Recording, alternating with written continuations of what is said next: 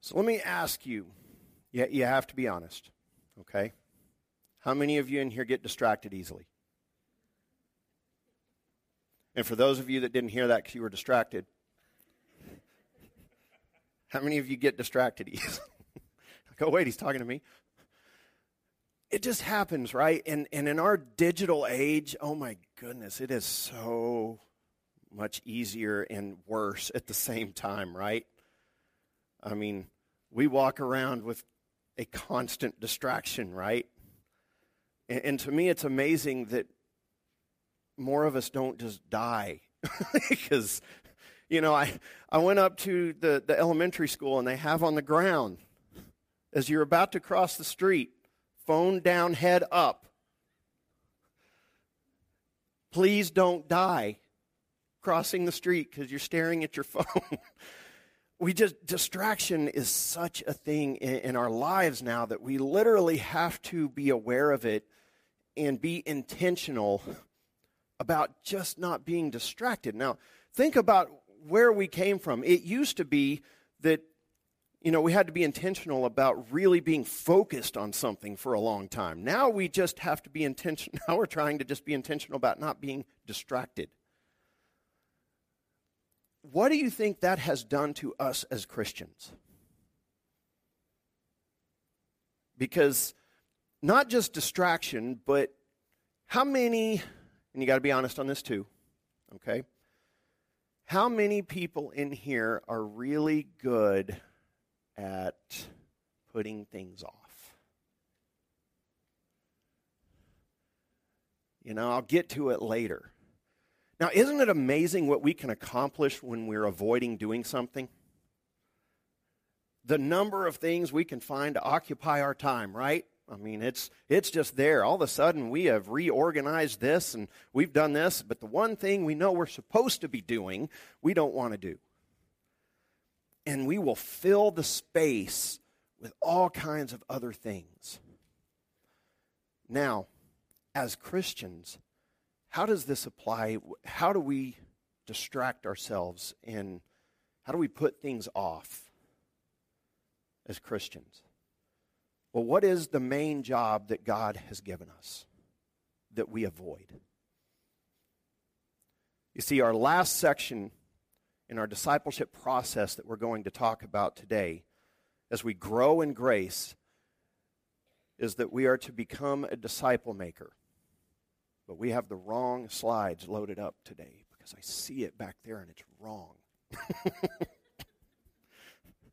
I'm pretty sure I have something in there right, but that might be on me, so if y'all freak out too much and can't find it, then that's on me. But we are to become a disciple maker. That is the last step. We become a worshiper. We become a student of Scripture and prayer. We become a servant witness. And then we become a disciple maker. And it is a God-given responsibility. Now we got the right one. There it is. I see it. It is a God-given responsibility. This is God's task that He has given His church, and it is only His church that is going to accomplish this. No one else in the world is going to do this. The world is not going to lead people to Jesus and disciple them. For the most part, we're not going to do that ourselves without help from the outside, without somebody else leading us and helping us become. Everybody in here is here because somebody told you about Jesus, right? Somebody taught you the truth that is in Scripture. You see, that is how God has laid it out, and it is a responsibility that we have to not just the next generation, but to God Himself to fulfill the main job that He has given us, and that is to make disciples. And so, while this may sound harsh, I really believe that when we fail that, we are rebelling against God's call on our lives. So many times we kind of spend this time, what does God want me to do? What is God's will for my life? How many have ever just really, what is God's will for my life? If you don't get the specific answer of I want you to do this and this and this, there is a general answer that will always apply, and that is He wants you making disciples. That's for everybody. That is for everybody in the church for all time. That command and that purpose in life as a Christian will never change. And so if for some reason we fail to become disciple makers in our life, now, look, becoming a disciple maker, that's down the road. We had other steps we had to become first. We have to grow into becoming a disciple maker. So it's not something that is for a new Christian. It is not something that we just happens. This involves spiritual maturity. But if we are not maturing in Christ, that means we're rebelling against His desires for us, against His will. And so if at some point in life, as adults, as mature Christians, we do not become disciple makers, it's because we have rebelled against God and stopped the process. At some point, we will get to that level of I'm here to lead others to Christ, to disciple them, to invest in them, to make them more like Jesus to the best of my ability. It is a responsibility given to us by God. And so today we're going to look in Matthew 28, 18 through 20. Most of you in here could probably quote it. Okay, you've heard it so many times. You've heard it from me. But I want us to really talk about the responsibility found within this. Because this is after the resurrection. Jesus is about to ascend to heaven. These are His last words before leaving planet Earth, okay? This is before He ascends to the right hand of the Father, not to be seen in physical form again, before the Holy Spirit comes. These are His instructions.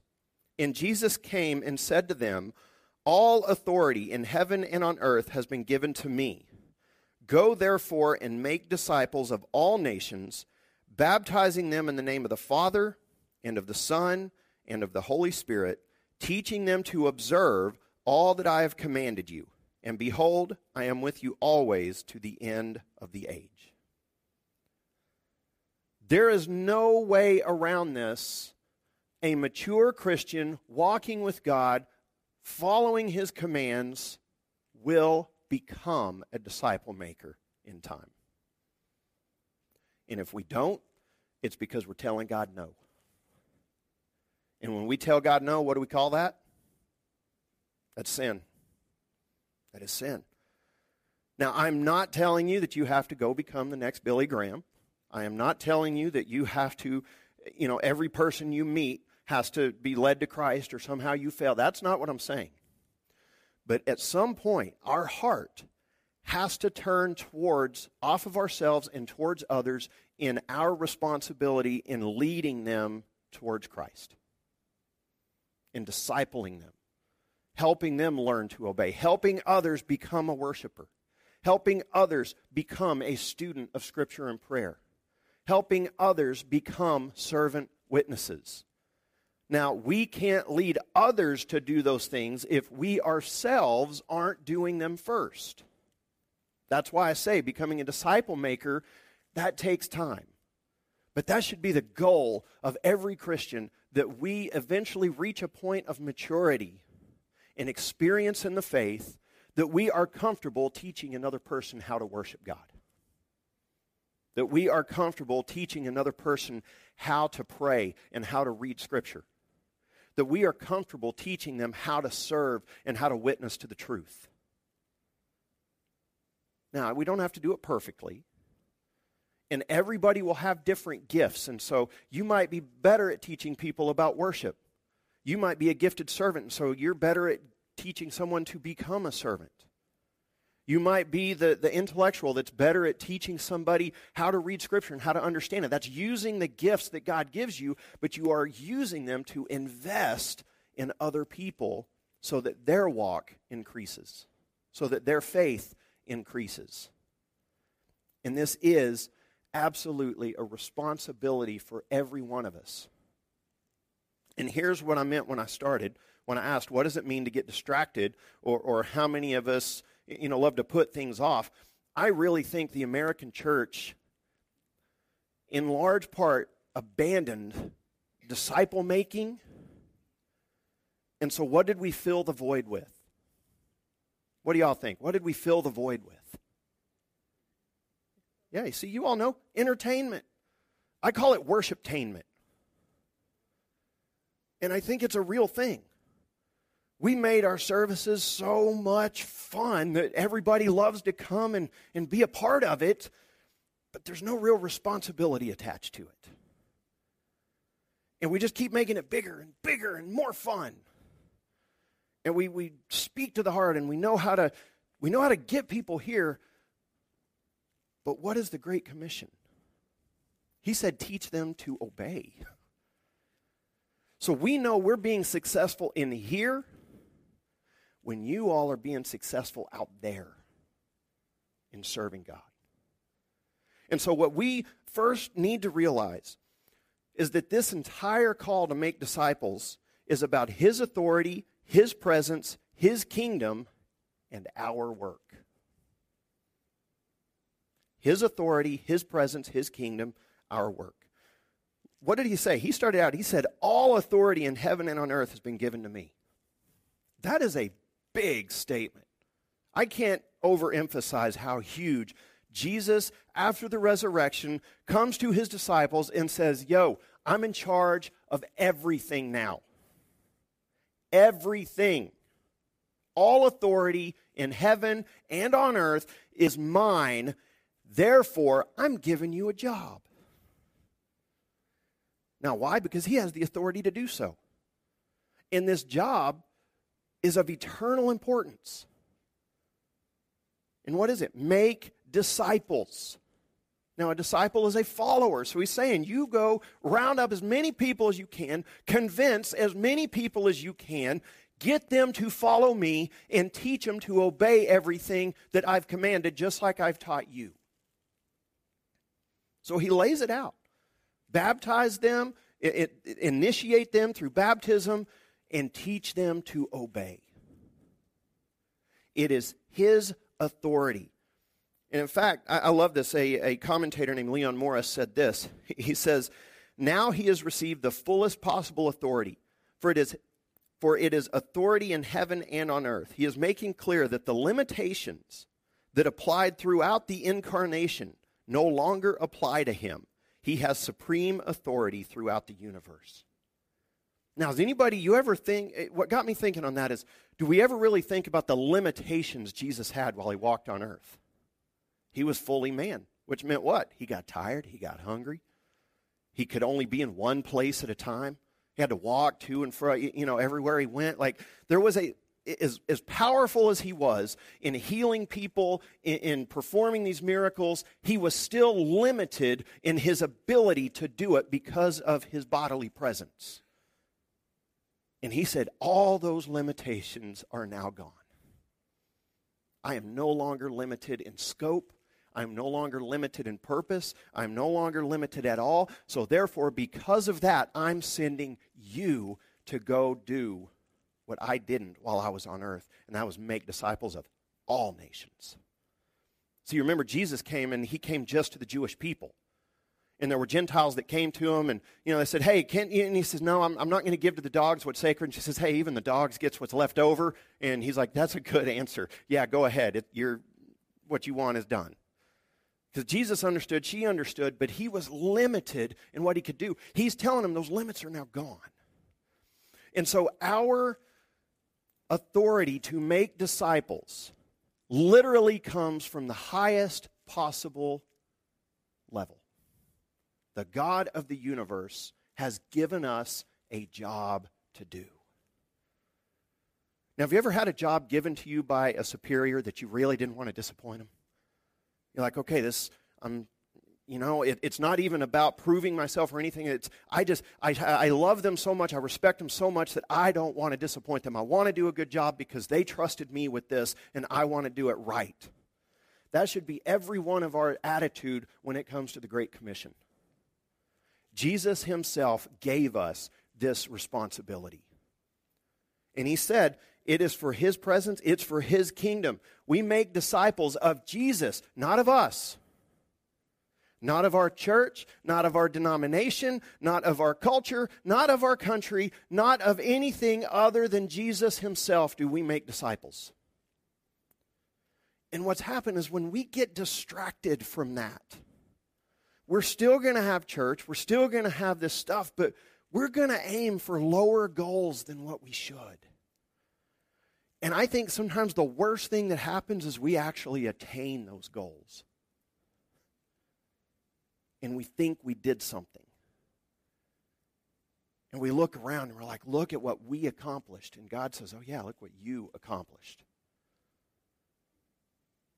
Because our job is to make disciples of the Lord Jesus, to expand his kingdom. Which means we should set our gaze high enough, our goals high enough, that if we actually accomplish it, we look around and go, look at what God did. Look at what God did, because I know I couldn't.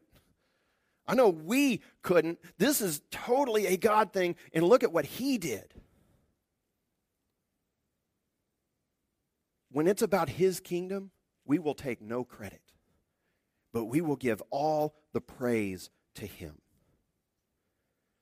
And so being a disciple maker means that we focus on his kingdom. And he says, I'll be with you to the end of the age. Now, what does that mean? That's the Holy Spirit, and that happens. And we see there's power in that in which the Holy Spirit fills and drives. And when we become worshipers and students of Scripture and prayer and servant witnesses, the Holy Spirit uses that and takes the truth that's been given inside of us, and he uses it to witness to his kingdom everywhere we go, in everything that we do. And so being a disciple maker is more than being a worshiper, a student of Scripture and prayer, and a servant witness, but it involves every one of those. We can't be a disciple maker if we aren't a student of Scripture and prayer. We just can't do it. We won't have the truth. We won't have the spiritual power. We can't be a disciple maker if we aren't worshiping ourselves. We won't. We will choose not to be a disciple maker if we won't choose to be a servant and a witness, because we'll still live for ourselves. You see, every one of these other steps is the building block to actually accomplishing the job that God has given us. Now, let me ask you this. Those of you with bosses, or if you are the boss, does the boss expect the job to get done? What if he came in one day and he said, hey, what are you doing? I don't know, nothing. Well, I gave you a job. Why aren't you doing it? Well, I didn't like it. It's not really my thing. How many of your boss is going to be like, oh, okay, cool. No problem. Yeah, we laugh because we know, right? We're like, ooh, he's not going to be very happy. You know, Jesus warned us about the exact same thing in Luke 12. Luke 12, 42 through 48. He said, and the Lord said, who then is the faithful and wise manager, whom his master will set over his household to give them their portion of food at the proper time? Blessed is that servant whom his master will find so doing when he comes. Truly I say to you, he will set him over all his possessions. But if that servant says to himself, my master is delayed in coming, and begins to beat the male and female servants, and to eat and drink and get drunk, the master of that servant will come on a day when he does not expect him, and at an hour he does not know, and will cut him in pieces and put him with the unfaithful. And that servant who knew his master's will, but did not get ready or act according to his will receive a severe beating. But the one who did not know and did what deserved a beating will receive a light beating. Everyone to whom much was given, of him much will be required. And from him to whom they entrusted much, they will demand the more. Now Jesus is telling us, he says, look, one day he's coming back, and what's he going to find his church doing? What will he find us doing? Will he find us being about the work he left? That he said, this is my kingdom, this is my authority, this is my purpose. Here's your job, is to make disciples. If Jesus were to come back right now, would he find his people active in the work he gave us to do? And you know what's funny here is he says there's going to be consequences. if he comes back and finds his people not doing what they're supposed to. Now, he's not saying you lose your salvation, but he says there will be consequences. And I just find it humorous that he gets into severe beatings and light beatings. He's like, what you did is going to determine what happened. God expects, he's warning us that when he comes back, he better find us about the work he gave us to do. Because we don't know when he's going to come back. But I think there's also an undercurrent here of God's paying attention, and if we are not going to be about his work, he's going to step in. And that's where people so many times, we're not going to disrupt God's will. And so if a church won't do what God tells them to do, you know what? His purposes aren't going to be stopped for that area in the church representation there. He'll just get a church that will do it. If I myself won't do what God tells me to do, then I miss out on the blessing, and I'll face the consequences for it, but he'll find someone else that'll do it. He's like, I'll just send them.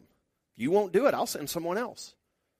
God has no limit on him on how many people or how he could do it. And if he needs to start brand new churches to do it, he will.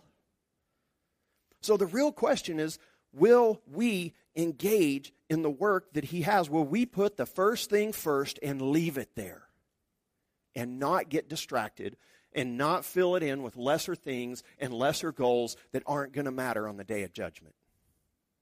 Will we start to value things that aren't going to matter, that are worldly things? You see, there is a process that we could go through. We could fill this room up, have multiple services, and make it all kinds of fun and not make one disciple. It wouldn't help. Our goal is to fulfill what God has given us, to make disciples of the Lord Jesus Christ. Now, here's the great thing about this, is it can seem overwhelming. It can seem even negative. This could seem like I'm getting on us for not doing it, and that's not what I'm saying. Is there's a life cycle process here in this, in which God uses people to reach people, and he does it generationally. Somebody taught you about God. Somebody cared enough to share the gospel with you, lead you to Christ, disciple you, and now you're being discipled so that one day you can disciple, or you are discipling other people, and we keep this life cycle going generation after generation after generation. And there comes a point of every generation has to pass the baton. It's not that they stop, it's just that, okay, it's your turn. It's time for you to do this. And if if making genuine disciples of the Lord Jesus Christ is truly the number one thing that's handed off generation to generation, guess what? The church just continues to thrive. There is a reason that this church has been here for over 150 years. And you know what? There have been a whole lot of me's. How many pastors we had in this church? I haven't even looked it up. 150 years, that's a lot.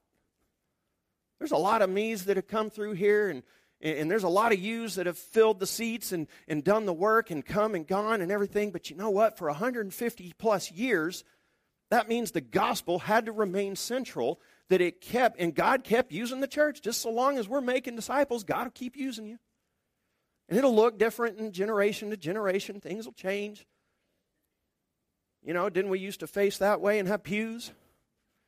Aren't you glad we have these chairs? Things change, and yet, guess what? Chairs or pews or sitting on the floor, I don't care. It's still going to be about the gospel. And there is a life cycle process to this in which as we grow into the things of God, we share the things of God and help others grow into it, and it literally brings life. How many of us know the ways of God are life? You see, it's not just responsibilities to check off a list. It's like, hey, when you do the things that God tells you, you literally are inviting life into your world.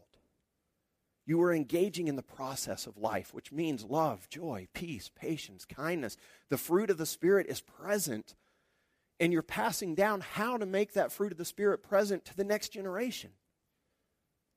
And so it's a life cycle process, and so we never graduate from being disciple makers. That's the great thing. This isn't I did it, I did that once. I made a disciple. God's going to be like, okay, one. Why couldn't you just keep going? And this is something for me personally I've never understood in churches. I've never understood it, that if they have outreach going and they're healthy and things are working and it's like, hey, we're making disciples, and then they're like, you know what, we need to change everything. That's like having a garden that's growing and it's doing great and you till it all up because it's like, you know what, I want to change it.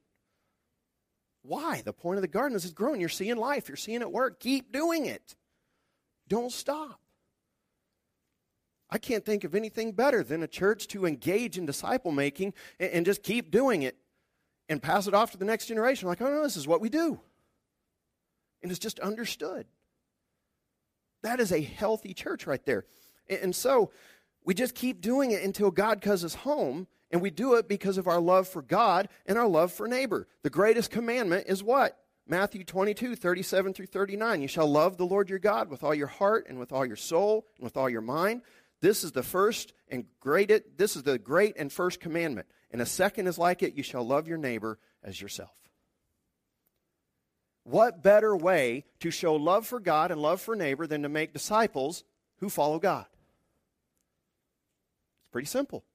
You see how God literally is simple. We overcomplicate it. We are the ones that make it hard. God said, hey, I want two things from you, okay? I want you to love me and I want you to love your neighbor. And then Jesus said, okay, your job, now that I'm leaving and the Holy Spirit's coming, what he's going to empower you to do is to love God and love your neighbor. That's what I want. And you love your neighbor by making him a disciple of Jesus Christ and teach him to obey, because that's where life is.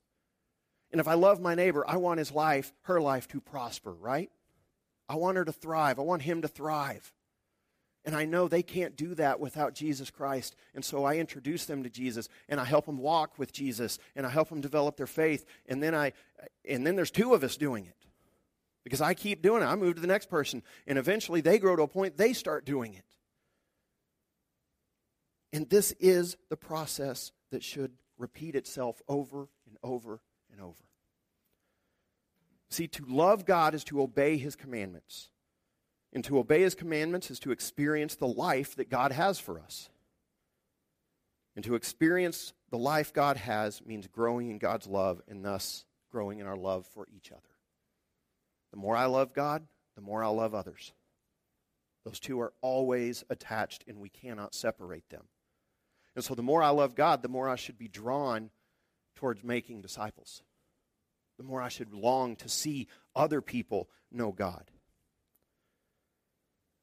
You see, when we stop trying to arrive, and I think that's what happens so many times, and when churches suddenly shift gears away from the gospel or something, I think we think if we arrive somewhere, then I'll never have any more problems. Look, Jesus said you're going to have trouble in this world. It's just going to happen.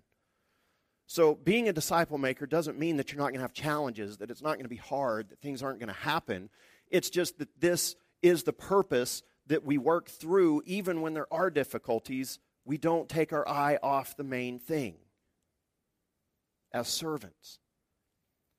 And so, when we stop trying to arrive or stop trying to get God to give us the life we think we want, and we start serving and doing what he wants us to do, we find then the fruit of the Spirit.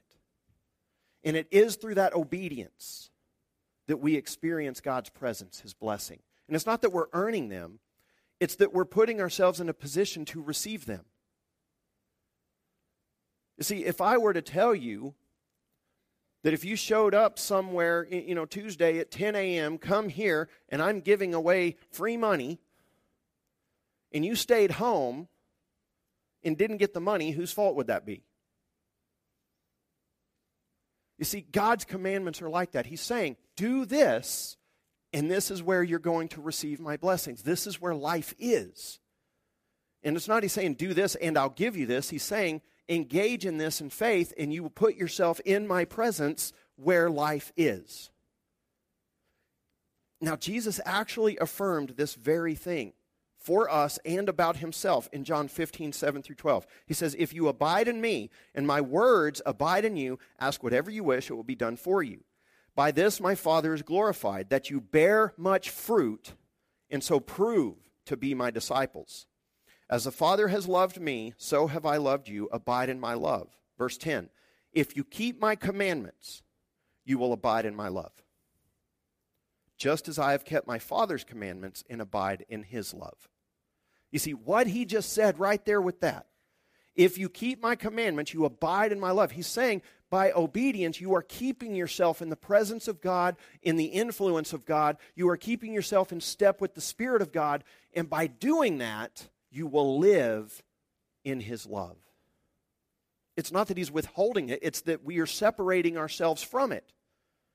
If he tells me right here is where you can experience my love, and I spend my life over here, then God, it's not that he withheld it. He's like, I told you where to get it. I told you it's right there. Go over there. And that is obeying his commandments. That's where we abide in his love. And Jesus said that's even was the key for him. Notice what he said. Just as I have kept my Father's commandments and abide in his love. The secret to Jesus' life was that he did everything the Father told him to do, and he didn't do anything else. He says, I do nothing of my own accord. I don't say anything of my own accord, but only what the Father tells me. But only what I see my Father doing. And that's where he experienced that. And so he says, verse 11, these things I have spoken to you, that my joy may be in you. Now, doesn't that sound awesome? That my joy, he's like, I want you to have joy in life. I want you to experience my love. And if you want to experience that, then just follow me in obedience. And that's where you'll experience it. Verse 12, this is my commandment, that you love one another as I have loved you. And you see how he pulled that around? He's like, do what I say, do what I say, do what I say. And what I say is love other people. Oh, wait, so if I abide in your commandment, I'll abide in your love. And your commandment is that I give love to other people. And what is the best way of that? To make disciples. And I mean that. The best way is to be involved at such a level that you are discipling people in their spiritual walk and helping them grow in depth and in faith. And you're doing this together. And when we do that, God is glorified, his kingdom grows. We experience his love, we give away that love, and then other people learn to do it. And that is where spiritual fulfillment and power come from. Jesus tells us straight out that our obedience will lead to living in his love. Convince yourself of that, whatever you got to do. That God is not giving us commandments as a boss who can simply keep us busy and wants us to do work. He's saying, my ways are life, and if you will make the main thing and keep it the main thing your whole life, you will experience my love. And for us as a church, the main thing is making disciples. It is this discipleship process. That's why I've done this series, and it's never going to go away. Our focus as a church is on getting people to become a worshiper, to become a student of Scripture and prayer, to become a servant witness, and ultimately become a disciple maker. We want to see everybody go through those steps so that now we know we have succeeded when we see you helping others go through those steps. That's when we know we've been successful as a church. And you know what? That is true spiritual health. And we can accomplish that. And this is where we get this wrong. We can accomplish everything I just said, and we may not grow much bigger than this. You know that? But still be healthy. We can pack out a 5,000 auditorium stadium and do none of it and not be healthy. The appearance is not what matters. It is the process that matters. The process of discipleship. And every one of us has a responsibility to this. When he said, all authority in heaven is given to me, he's saying also we're going to answer to him. He is the authority giving us the job. He is the boss giving us the job. And he is the one who's going to have an account given to him about the job we did. But he said, but my presence will be with you. I'm going to help you. I am not leaving you as orphans. I'm going to help you in this process. and I'm going to bless the process. But the process is real. What did he say? Make disciples, baptize them. That's baptize, really, think of becoming a worshiper. Teach them, student of Scripture and prayer, to obey all that I've commanded. Servant witness, that they now are obeying. Their life has changed. Their lifestyle becomes one of serving God. Behold, I'm with you to the end of the age. To engage that entire process means you are now engaged as a disciple maker. And it's something that every one of us should have a goal to reach. And yeah, when I look at it and say, I want to be a disciple maker, that means I need somebody who is a more mature disciple than me to help lead me there. And if I'm one that always, for years and years and years, needs to be taught but never takes on the teaching role, the leading role in some form. I'm not saying you need to be, don't just think Bible study. Like I said, if you're a servant, you can teach others to serve. You can engage and mentor others in serving. Maybe you're really good at prayer. Prayer is your thing. You prayer warriors, you're out there. I know you are. You know what? You have a gift in praying that you could mentor others and teach them how to pray like that. But we all have this responsibility because Jesus said in John 14:15, if you love me, you will keep my commandments. And we're here saying we love God, then we have a responsibility to engage in the things He told us to engage in. And we don't get to get distracted. No spiritual ADD anymore. That means we focus on Scripture, we focus on worship, we focus on serving, we focus on outreach, and we just repeat that loop over and over. And we'll find out where we're at in the process and where we need to move forward. And most of the time, for every one of us, what this means is that somewhere along the line in the process, there are those we can be teaching, and there are those we need to be learning from. And that's for most of us. That's for most everybody, that we're somewhere along the line that, yeah, there are people that I can teach, and there are people I need to be learning from.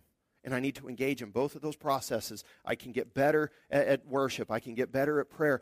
All of these things, but I can also help other people do this. And that is what true spiritual health alone. And so of all the things that we measure a healthy church by, this is the one that we need to hold the highest. Are people moving through this process of discipleship in our church? Is the process of discipleship what we value? Because let me tell you, when we don't make the main thing, we get distracted, right? And so suddenly we start talking about churches in terms of what? Attendance, giving, a strong sense of community, right? Or even personal satisfaction. I really, really like our church, and it's like that's enough. As long as everybody really likes the church, then we're good. I've gone to churches. Were you satisfied with worship today? And I'm like, are you kidding? And not that any of those things are bad in themselves, but they are not the main thing. Attendance is not the main thing. Jesus did not say, go out and build great organizations. He said, make disciples. And that should be our focus. Because there is a form of spirituality in this world that looks healthy and isn't. And there is healthy spirituality which can often be mistaken for weakness. Did you know that? You can do everything that God told you to do, and people might look at it and say, oh, that church is no good. Or you can be doing none of it, and people are like, man, that church is awesome. Look in Revelation 3, 1 through 3.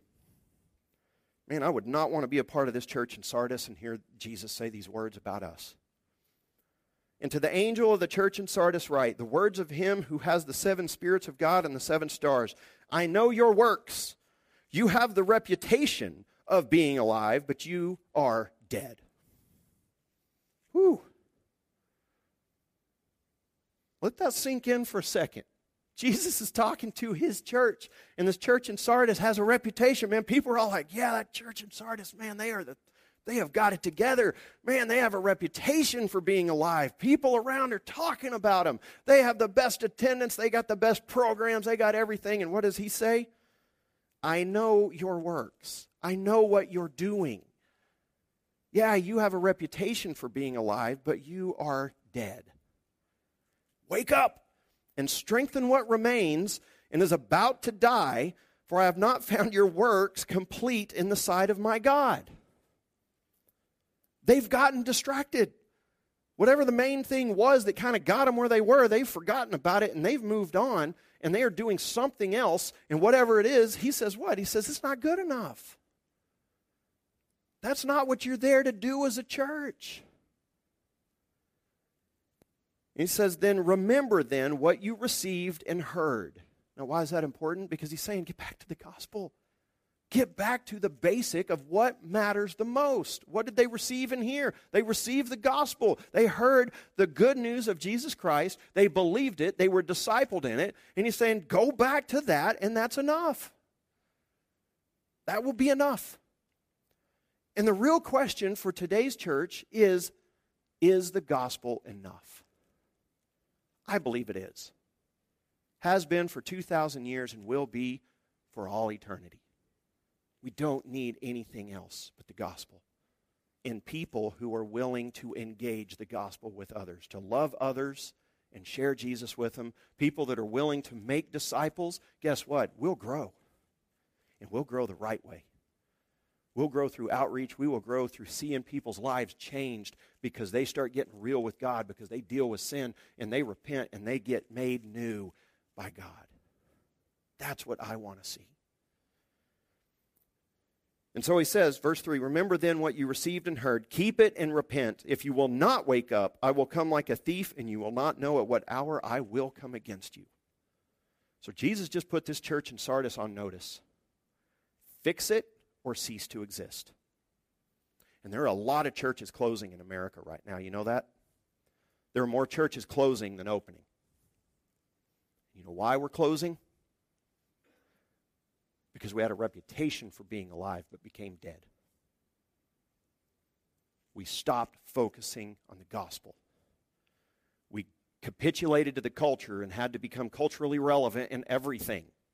We became seeker sensitive so that we stopped talking about the actual gospel that requires repentance.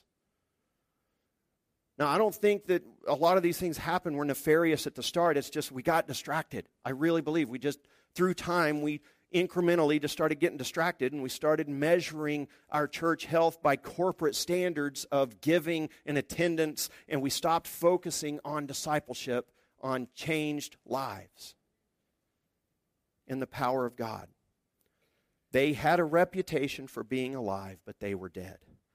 But compare that with Revelation 3, 7 through 8.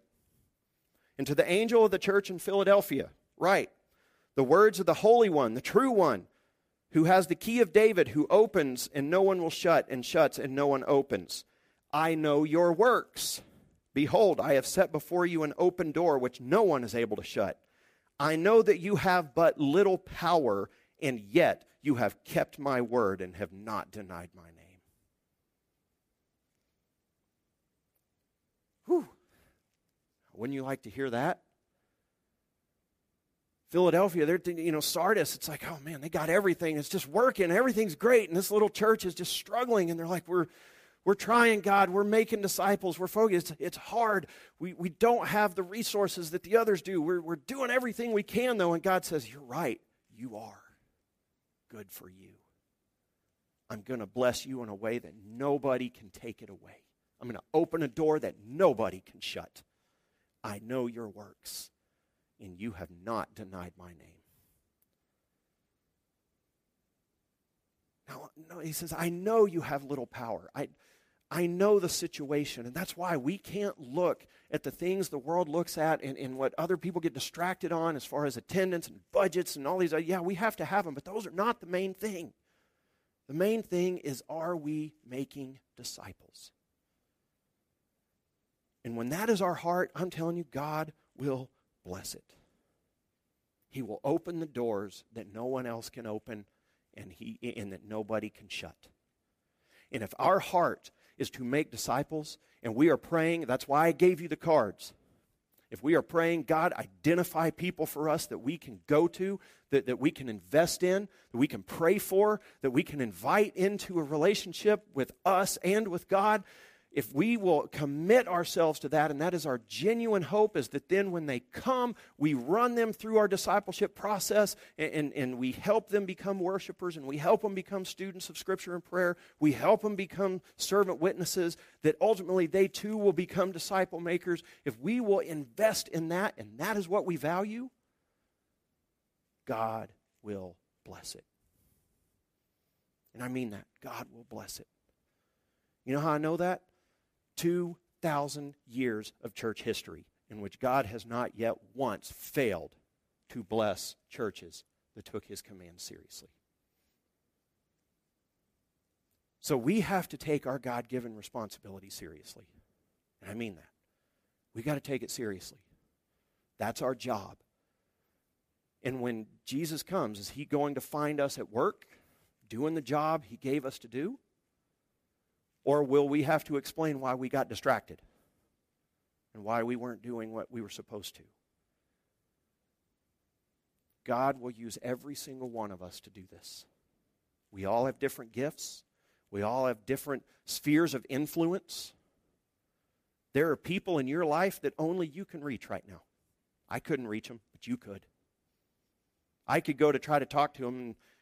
And, here, just a very quick aside, I'm sorry, but very quickly, the reason a pastor cannot be the main evangelistic arm of a church, it's my job. And people hear that and they're like, well, that's his job. He's paid to do that. And I'm serious.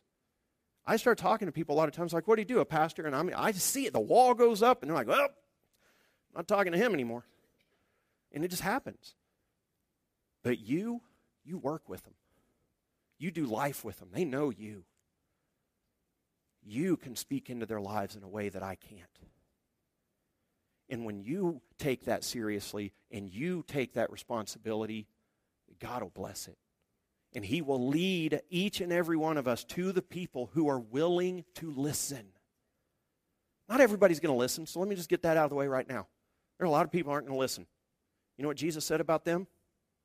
Shake the dust off your feet and move on.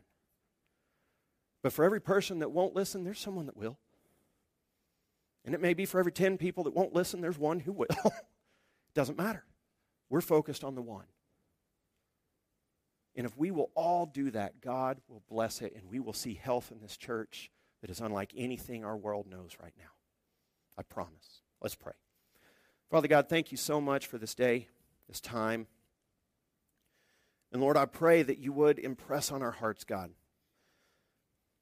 the responsibility we have to your kingdom, to our neighbors, to each other in this church, and even to our own spiritual health, to become disciple makers in time.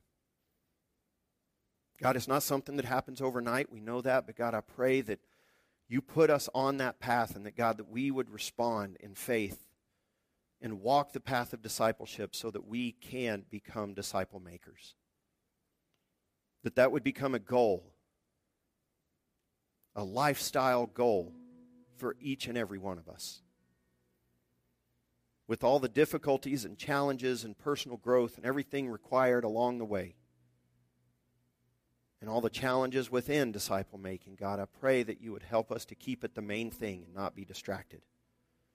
God, trusting that engaging your ways is inviting life into our world. It's inviting life into our families and into our church and into our community. God, I pray like Peter and John, we would say, I cannot help but speak of what I've seen and heard. And that we would take the mindset of a disciple maker in that process. God, help us to be like the church in Philadelphia, that even though we may have little power, God, we will not deny your name. That we will be faithful to the call you have for us. God, it's in Jesus' holy name we pray this together. Amen.